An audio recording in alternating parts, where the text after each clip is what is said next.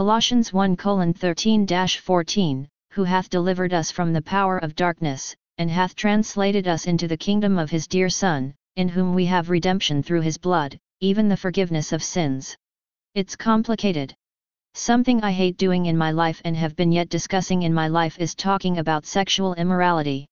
When I went to work in colleges and universities in India, well, I do not mind providing awareness of sexual health and sex education, but sexual immorality, I personally believe, is defined by one's own ideologies, religion, and philosophies.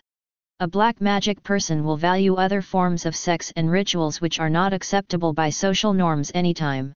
While personally for me, sexual immorality is a matter of crime or not, or even more if I have to increase the borders of hairline differences as a crime gets accepted only when there is consent or not, it is a matter of sexual harassment or not.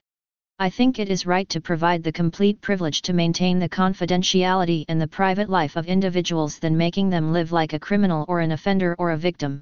I learned this is acceptable by the Church when I read about the Church of England, while it is I who personally liked Jesus and call him on a lighter note as pioneer women activist. He spoke for the prostitute. Let it be that they call every woman whom Jesus speaks of as a prostitute, better to be than not being known and loved by Jesus but by devils who enjoy calling others by such names. I am not going to ask what they are doing with each other, for by right this is not my business.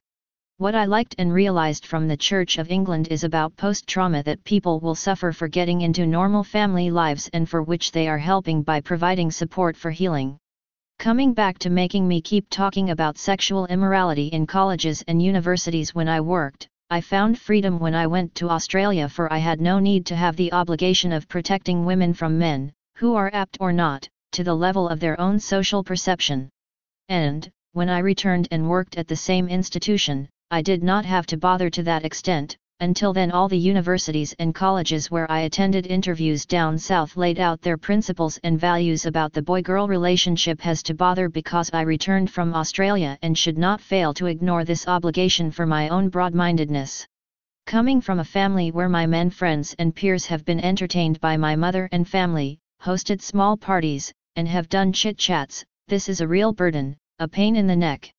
Paradoxically, in the recent past, since 2014 or rather 2013, I was expecting and facing moral policing for not having the culture of holding hands with men while having these chit-chats or dancing or dining with them at nightclubs, which is considered contemporary culture.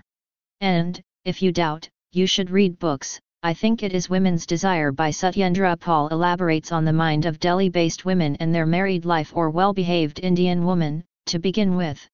Social perception is a darkness that can hold us, but in God we will find the light and wisdom of what is life and how we should live the Christian living that the Lord will heal and forgive us when we allow Him to focus our minds and overcome these social perceptions.